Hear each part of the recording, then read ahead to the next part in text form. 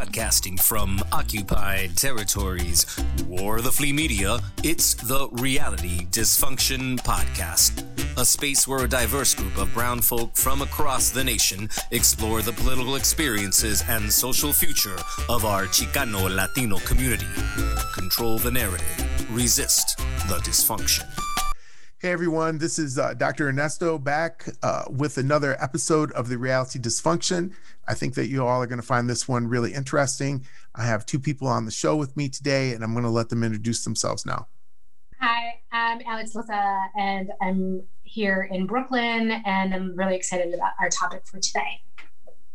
I am too. My name is Lizarraga. I'm a reporter, formerly in Denver. Now I'm in Dallas, where my family is, and I'm so excited to be getting to talk with both of you today on the Reality Dysfunction. Thanks for having me. Oh, thanks for being here, Lori.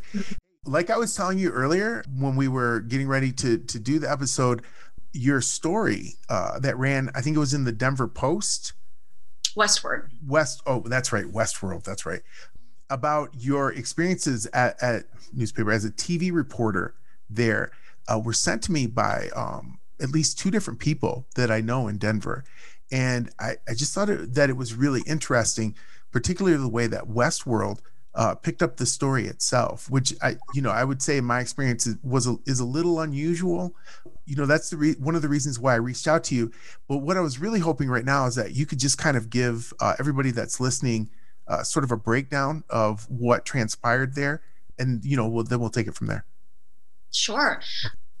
It was a long process deciding, by the way, where to put the piece and who to partner with on that. But it's not unique for Westward to have those opinion pieces, which is one of the reasons that I did approach the editor several weeks before it ended up getting published in Westward. So she was quite open to it. And of course, she wanted receipts, which I provided.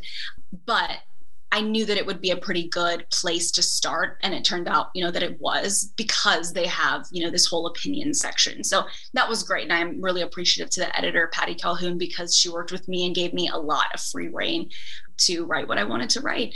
What happened at 9 News is, unfortunately, what I'm learning happens to a lot of people of color in newsrooms across the country. There is a huge push right now, and has been, for several years, to bring in more diversity into newsrooms, whether that be because face value, you have to meet a quota, or because you're actually interested in what those journalists of color bring. Regardless, I was part of that push in our newsroom to diversify not just on-air talent, but just people in the newsroom in general. What I found, however, in coming to 9 News and coming to a state like Colorado that is very white, 70% white, I think is the state breakdown, is that diversity was a value to a certain extent. And instead of sort of deferring to the expertise of my lived experiences and the lived experiences of my Latino colleagues, we were questioned and argued with, or barriers were put up every time we tried to move forward or do more in-depth coverage in our newsroom than just, the cookie cutter things. There were stories that I kept finding that I was shocked that we weren't covering or hadn't been covering in depth and consistently. I would say many times if this were happening in a different zip code, we would have reporters on every corner. But because it's happening in this zip code where this demographic is, the majority of the population, we're not as interested. And I'm not sure if that's because of a money factor or because our viewership doesn't particularly come from this demographic of Latinos or our Black community or whoever it may be. I'm sure there are reasons that play into that, but it's the stories that we want to talk about because they're our communities and we care. And so it was difficult to be in a newsroom for 2 years where I wasn't alone in deeply wanting to go further with our coverage and just getting consistent pushback. They wanted us in the room to talk about the things they wanted to talk about. And when you don't have diversity up and down the decision-making ladder, I realized getting our stories out the door was extremely difficult because we needed buy-in in the pitch room, and we just didn't have that. I have a question. So do you think that it was any stories about Latinos, or did they want the producers, the executive producers, whoever decide what the stories were or are, was it only particular stories about the Latino community that they wanted to push, and anything outside of that was a no? Yeah, I mean, I think we got to do coverage, but like I spoke about in the piece, there were language barriers or stipulations on the outside of getting to report about immigration, for example, that would deter us from even wanting to pursue immigration coverage. So they definitely were open to it. It was just on some days you could and on some days you couldn't. And I don't know if I ever really figured out what the magic formula was to getting it out the door. But again, because we didn't have Latinos, for example, in any sort of upper management position, you really had to defer to the news judgment of our white counterparts who are our managers. And if they decide that it's worth talking about today, then okay, we get to. And sometimes they love it. But other times there's consistent coverage, that stories that deserved that consistent coverage. And for whatever reason, they just weren't newsworthy. Mm-hmm. And you had, I mean, you were part of, I mean, what I would call a purge at this radio station. I mean, there were 3 of you that were let go. Did you say within a 1 month or a 2 month period? Yeah, a year within each other. From March 2020 to March 2021, the 3 of us were, let go and replaced. The station likes to tout diversity hiring stats, but when you're letting go and replacing, you are not diversifying your staff. Yeah. You're not adding diversity when all you're doing is meeting a quota. So that was frustrating to see, because the fights that we left unwon just went to the new people, to the new women who were coming in and taking our places. Right. And they would have to decide if they wanted to bear this, especially seeing what we had been punished with as a result of the fight that we had just, put in 2-3 years, whatever the case may be. Yeah. And starting from scratch. Yeah. Right. And also concerned about being a new hire and what that means, and,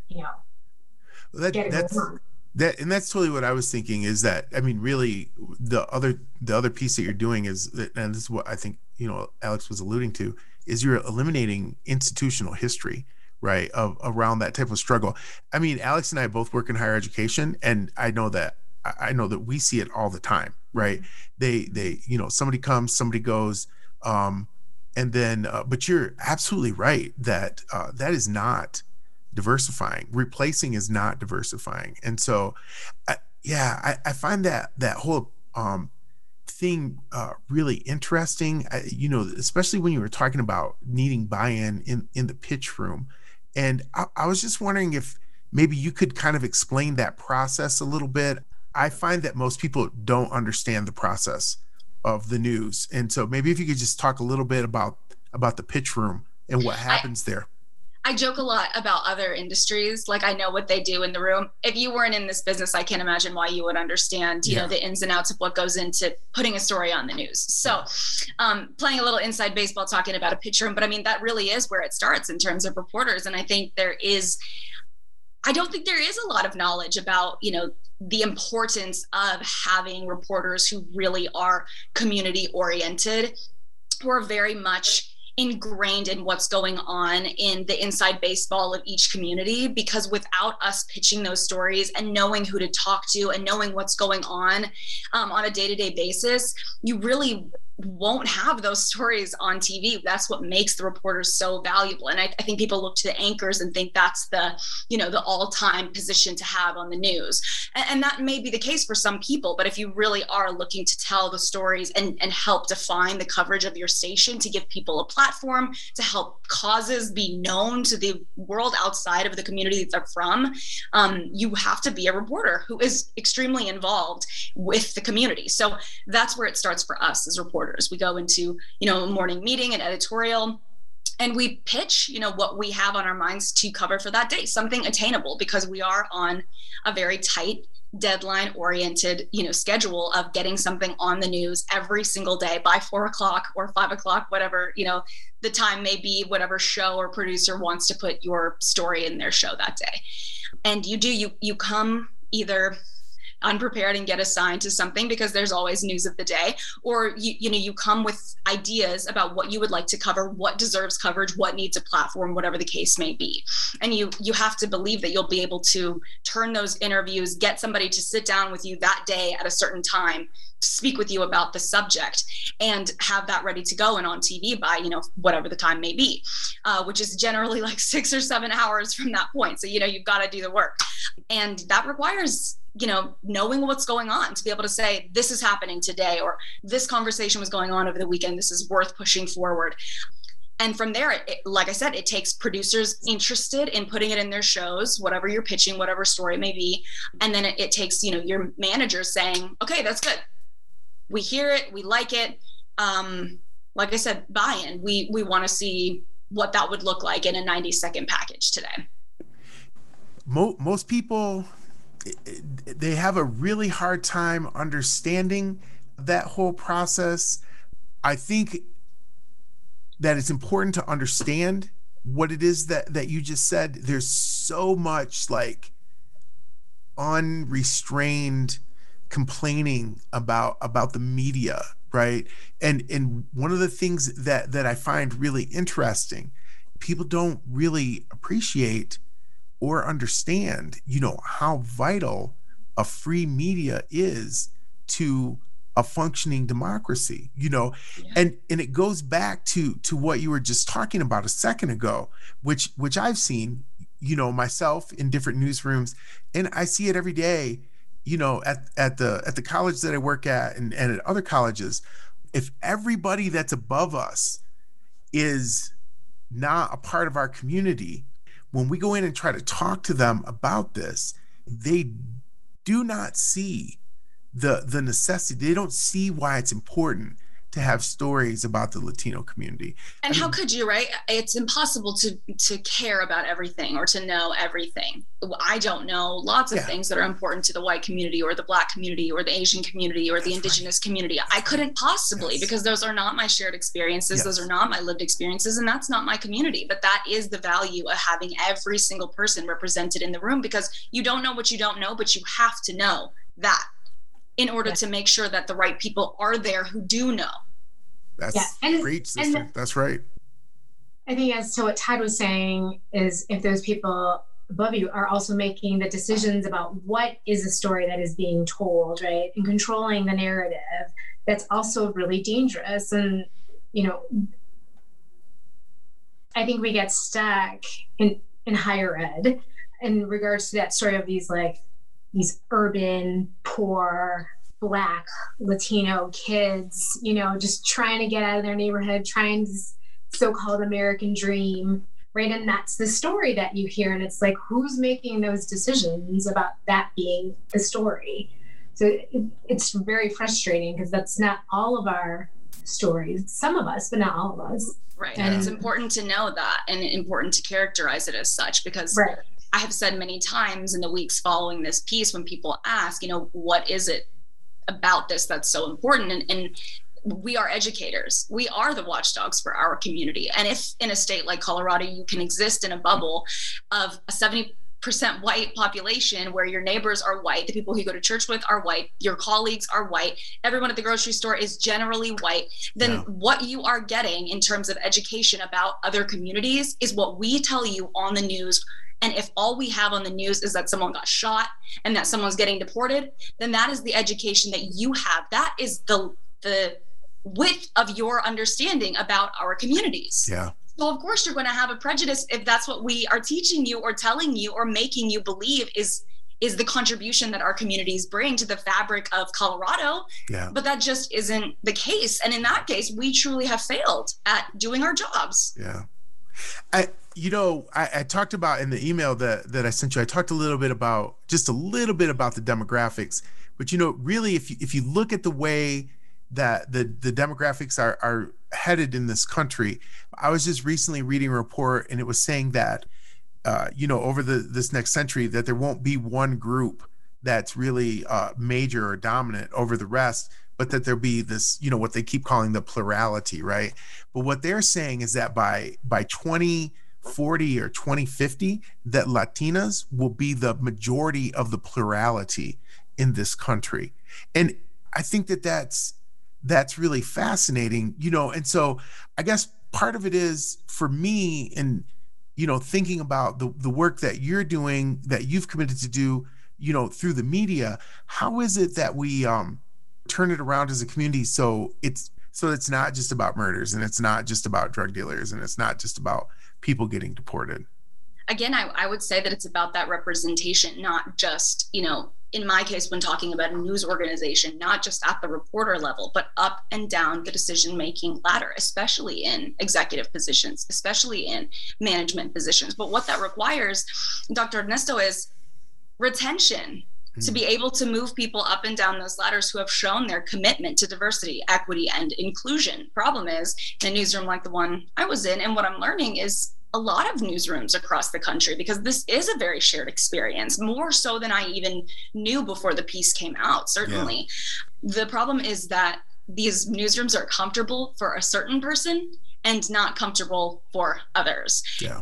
We are not unique, Kristen, Sonia, and I, the three who were let go in the last year from 9 News. We are not unique in not staying. Although it wasn't our choice, what is not unique is that others before us, in terms of journalists of color, don't stay and do leave at the time their contract is done, or do leave at the first opportunity that presents itself, because it isn't a comfortable space to stay. However, the newsroom does have the capability of retaining people. They go to that newsroom in Denver to stay, to make their careers there, to live their lives in that community. So there is the possibility of retention. It's retention of a certain kind of person who does well in that newsroom. Yeah. So there has to be a greater priority on everyone being made to feel heard, welcomed, comfortable, understood, and elevated and empowered to continue doing work there. The fight is hard enough to do the jobs that we do. Journalism is not an easy field. Reporting is not an easy job to do. And all of the, producers, executive producers, the editors, photographers, everyone who works in, under the umbrella of a newsroom, these are very grueling hours, very hard to be constantly stressed every single day on a deadline-oriented, lifestyle. There are no holidays off. There are 4 months of the year you literally cannot take time off because of sweeps months. Yeah. I mean, you really have to be very committed to this job, and burnout is a real thing. So the fight alone, just to do the job well, is hard.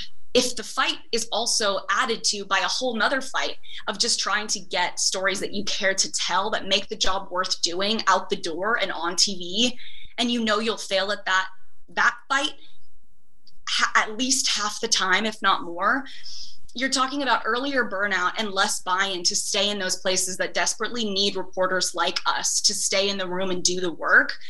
But both of those fights combined, it's extremely emotionally, spiritually, physically, mentally draining.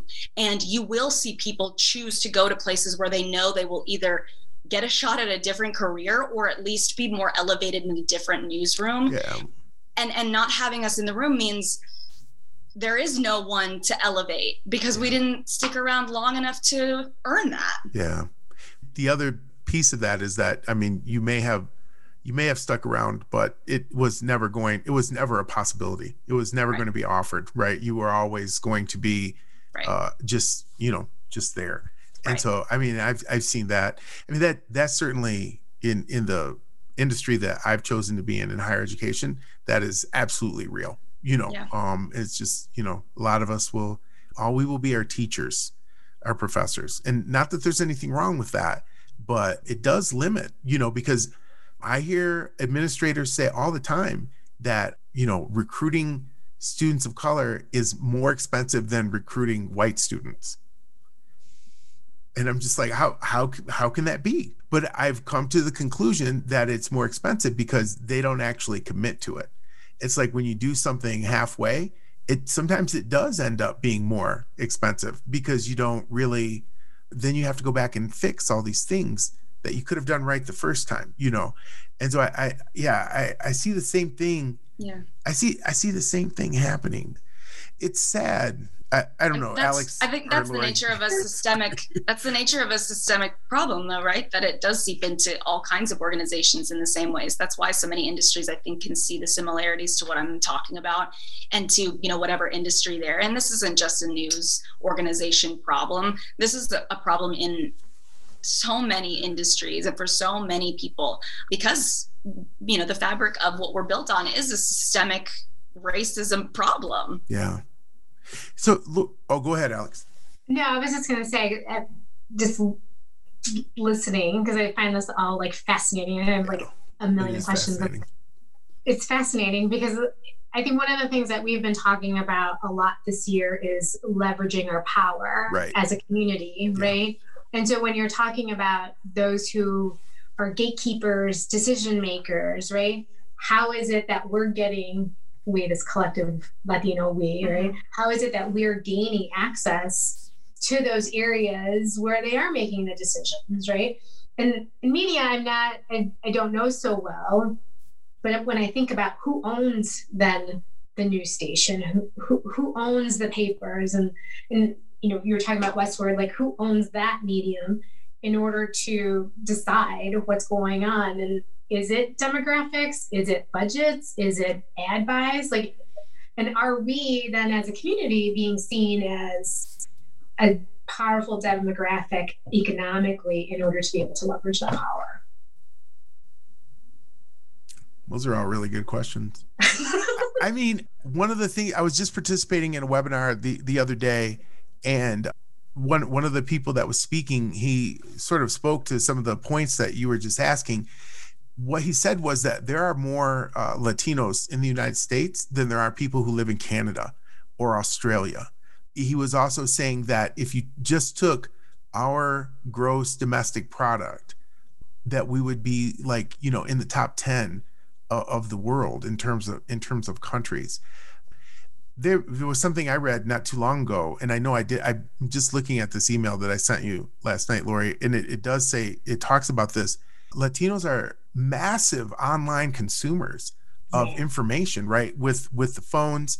I mean, we're the number one, or we were before the pandemic anyways, the number one, we may still be actually, movie going population, you know, in the country. I mean, there's just all of these little pieces that fit together. And I find it really interesting, right? And I think that this totally fits in to what you've been talking about, Lori, this past election, where everybody all of a sudden is like, whoa, wait a minute, Latinos, where did these guys come from? Like, what happened? Who are they? That's my favorite question in any news article. Who are they?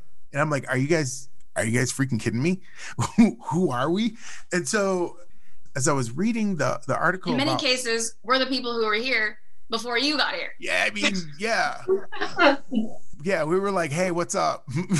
Yeah, no, we've been here. Who are you? Yeah, exactly. So no, I think all those things are true. I guess part of my question is, Lori, you know, as a professional journalist, right? What role do you think that community level media or journalism plays? I mean, there's certainly with YouTube and Facebook and all of this, there is a total democratization of the ability to make media, not so much the ability to promote it or to get a whole bunch of people to listen to it. But, you know, I don't know. What do you think about that? In terms of us, I guess, controlling where we would put our own content if we wanted to, where we would put it, or even create it, you know, like I appreciate, like, as a professional, right? And I understand the difference between a professional and, you know, somebody who's, you know, not a professional, right? Doesn't necessarily have the training or whatever. Is any of the onus on us as a community to create content? That's actually what I'm talking about, is to create content about the news or the things that are happening. I think that exists though, right? I think that exists independently. If you want to be somebody who takes on this role of doing it themselves and creating their own, production company, or starting a podcast, or doing something on a YouTube channel. But also there's Telemundo, Univision. We exist in Spanish radio. We exist on, Spanish stations. I think, like you said, it does go back to where is the Latino community getting their news from in the first place? Are they buying in that much to Spanish channels, let alone English channels, especially English channels that don't represent them? And if not, where are they getting their news? And a lot of that is online, on social media platforms. Is it reliable all the time? Maybe not, which is why I think you're right, that there probably is a better space for people who do it and do it well to find those communities where they're at and help direct them with some serious fact-based news. But I think that that's sort of a development that we haven't turned that corner yet to meet the community where they're going. So there is sort of a gap, but TV has not met its best next competitor in terms of, there's one space where we all go to on our phones or on our computers to get our news. There's a lot of options, but I don't know, if newspaper then entered radio, then entered TV, then entered the internet. I don't know if this space of the internet has been monopolized by something really, really good, doing it really, really right. We're still trying to figure out, just as a news business period, how to make sure that you're going to this one place to get your most reliable information. Social media right now has taken that monopoly. But again, that leaves a lot of room for truth to be smeared or to be different depending on which site you're looking at. So I don't think that there is a great place for the Latino community to go to get their information just yet, but I don't think there's really a great go-to place for anybody to get their information just yet if you're not getting it from TV or from an app that you trust. None of us is all going to the same app, and that's an open space for somebody to do it right. I just don't know that anybody is doing it the best yet. Yeah, I think you're right about that. Yeah. Especially when it comes because I know we've always heard where people say, well, I read it on XYZ, on the internet, and it's like, well, how credible is that? Right. Yeah. Like, just because you saw it or read it, it's like I tell my kids, just because you saw it on the internet doesn't mean that it's true, right? And I think that happens across the board with the adults. I mean, a lot of times too, I think we're taking in like, I saw it on the internet as like a headline and like the two lines that live underneath the article, but like how much is the buy-in of like, let's click it and actually find out what that headline means. So you might have seen it on the internet and you're actually relaying exactly what you saw, but headlines are one thing, and the body of an article or the content of a story when you hit play can be very different than what the headline was just sold to you as. Yeah. And I'm super careful with my clicks, right? Like, I don't want to just be clicking on stuff and people. You just don't go through clicking everything? I do not. Alex is like, I'm going to get this algorithm. She doesn't go and starts clicking everything. She's like, I'm not going to let this be manipulated. If I click on this, I'm going to hear about it. I do not click on anything that says like, Kardashian or like Meghan Markle, right? I do not click on any of that stuff. Smart. I've got to take a page out of your book because I'm getting all kinds of weird suggestions. My phones don't know what to make of me. Who is this girl? Sometimes she's incredibly educated and other times she is looking up trash. Yeah. Yeah. Yeah. I've been there. 1 o'clock in the morning. I'm just like, you know what? Boom. Let's see what this really says. Yeah. That's really what did happen to that girl and her boyfriend? I can't believe they're broken up. I'll be paying for that for weeks. The one I really love is like, see the stars like 20 years later. They're like, oh, what do they look like now? And then you've got a virus, like, because you decided to click into it. So yeah, right. Not worth it. I ain't gonna lie, I always look at those ones. Mm-hmm. And as I get older, and then I can't see so great, and I don't have my glasses on, then I'm like, is this something? They still look the same to me. Yeah. My 14-year-old the other day wanted to take one of those personality tests online. And I don't know why she asked me, but she was like, is it okay if I do this? And I said, well, it's okay if you do this. I said, but I need to explain to you what's actually happening with this so that you understand, And so we had this whole conversation about algorithms and collecting and data points and all this other kind of stuff. And I was like, okay. I said, do you get it? And she said, yeah. And then she took the test. It's just like, yeah, okay. As long as you know. That's 10 minutes of both of your lives you'll never get back. She's still taking the test. She was too. She was like, yeah, Dad. Okay. Yep. All right. Now let me find out what personality I have. Lori, I really appreciate you coming to talk to us. I really do. I was quite struck by the story and just when placed in the context of all of the things that have really taken place in the last year, I think it's easy for us as a community to overlook these individual stories, right?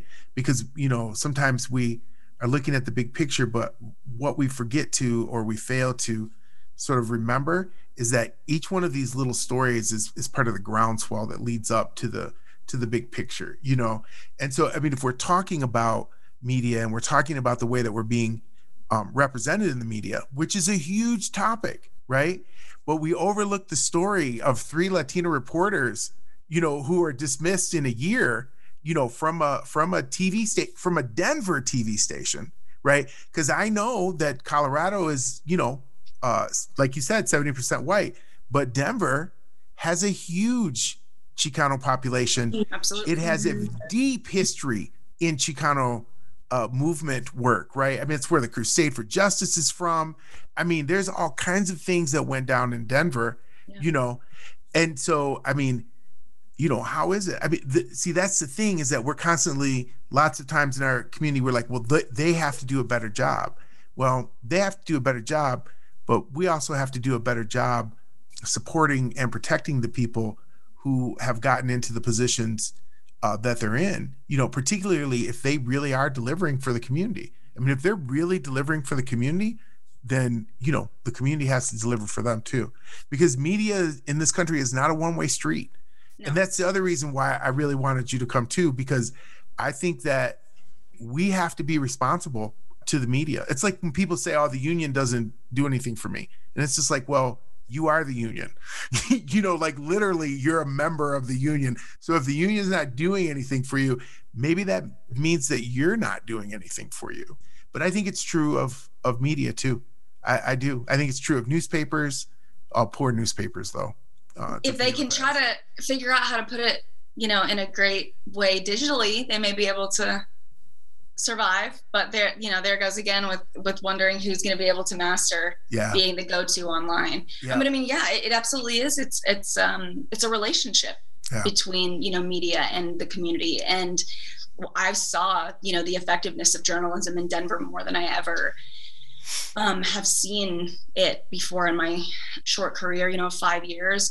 In just the last year, when I saw that our communities were struggling, especially served by public health clinics, community health clinics during COVID when it first started. I remember talking to a doctor at a community health clinic that's made up 90% of Latino undocumented immigrant patients, somewhere in like the 5,000, range of patients who rely on that clinic in a very Latino community area. They had gotten by May something like 37 COVID tests by May. The doctors didn't even have enough testing to test their staff, let alone the community. And we're wondering, why are cases, rampant in these places? Why are we dying, right? Exactly. And in doing stories on that and highlighting the places all across Colorado that were being neglected in huge ways, the state was calling me, asking, where were you? What were the zip codes that you were in? Who should we give tests to? Where do we direct our resources? Right. By the summer, that same clinic had so many tests that they opened up a public drive-through because they were being so inundated with tests to right the wrong of the last few months. Yeah. That kind of work of bringing something to attention and then having it answered, that's the power of media. If we're in the right places, asking for the right things and holding the right people accountable. Fast forward a year to COVID, vaccine clinics. And I learned that a giant vaccine clinic that's supposed to be for underserved communities in a predominantly Latino area doesn't have any Spanish speaking resources on site. No Spanish speakers, nothing translated, no information on the radio in Spanish. Completely unacceptable. Do a story on it, got in a little trouble, but the end result of it was that health partner righted all of those wrongs. I got somebody to help translate the radio station into Spanish. Every sign was translated. Every form was translated. There were interpreters in the parking lot, all the way up to getting your shot and getting back out to your car. Bam. At the follow-up vaccine clinic within a month. And we did a follow-up story on that. That was actually my last story at 9, was getting to see the progress that this clinic had made with the help of getting called out and needing to make it right before their next clinic. And they did, and they made it right, more than I could have imagined, but they welcomed me back to do a follow-up story on the changes that they had made and the updates that they had made after being told you have to do better. That is the power of good, involved journalism. Yes. You can see, let me say that there's a problem. Now, if you want me to do a follow-up, show me a solution, and I'll talk about that too. And that is so important, that we are in those spaces to be able to see results like that, or to be able to require results like that. And it takes a relationship between the media and the community that we're talking about. Yeah. But again, we have to be in the room willing to make that relationship happen. Yeah. You should be proud of that, Lori. That's Thank good. you. I am. I'm so proud of that. Yeah. So where are you? Oh, sorry. Go ahead. No, you go ahead. No, I was just wondering, because you said you were in Dallas. So what are you doing in Dallas now? Well, my family's in Texas. It's quite hard to pay rent when you don't have a salary. Yeah. So when I knew my contract would be up the first week of March, I was out of Denver a week later, ended my lease. Right. And yeah, I've been in Texas ever since. I wrote the piece in a couple of days once I got back to Texas. I locked myself in a room and wrote away before I lost my nerve. And then, since it came out, it's been 2 weeks. And dealing with the fallout has actually been, a full-time job. I'm still waiting on my time off because I'm going to get it. I want to sleep. But no, I mean, this has just been too incredible of an outcome to turn my attention away from everything that the piece has garnered. I didn't expect that in a million years, but I'm incredibly grateful to now get to be part of a larger, very important conversation about representation and what that means for our communities and for newsrooms outside of Denver. Yeah. I think it was very brave of you to write it. I really do. It's taking a chance.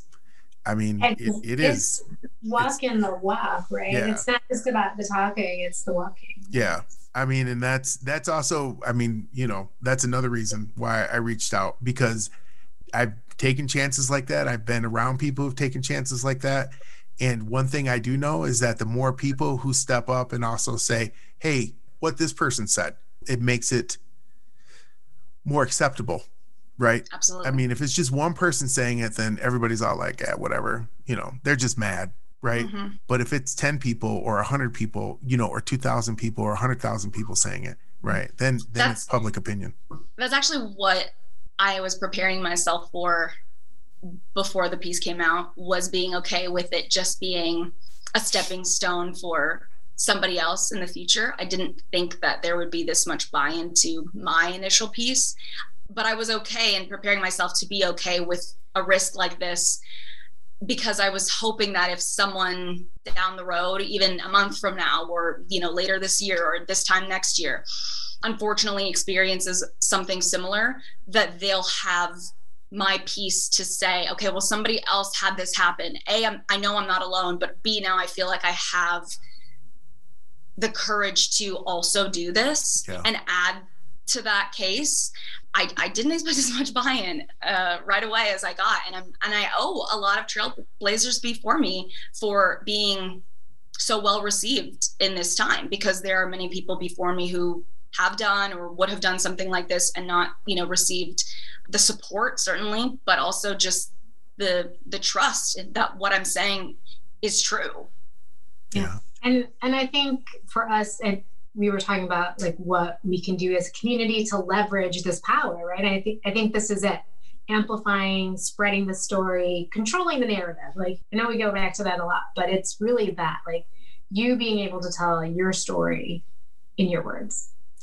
My first journalism teacher was a woman named Louise Werble, and she was the advisor for the community college newspaper that I worked for. Louise always told us that the primary responsibility of any journalist is to afflict the comfortable and to comfort the afflicted. I have always believed that is the truth, and I have always really believed that the majority of other people who become journalists also believe that. And I think that's why they become journalists, because in their hearts they're crusaders, and so they see this as a way of crusading. And I think that that's really important. And Lori, I see this happening. I really wish you the best, and I have no doubt that this is going to turn out well for you. I think it's just it's one of those rides, like you pay your money and now you're on the roller coaster, and so you're just going to have to hold on to the bar and see where it ends. I'm holding on tight. Yeah. All right.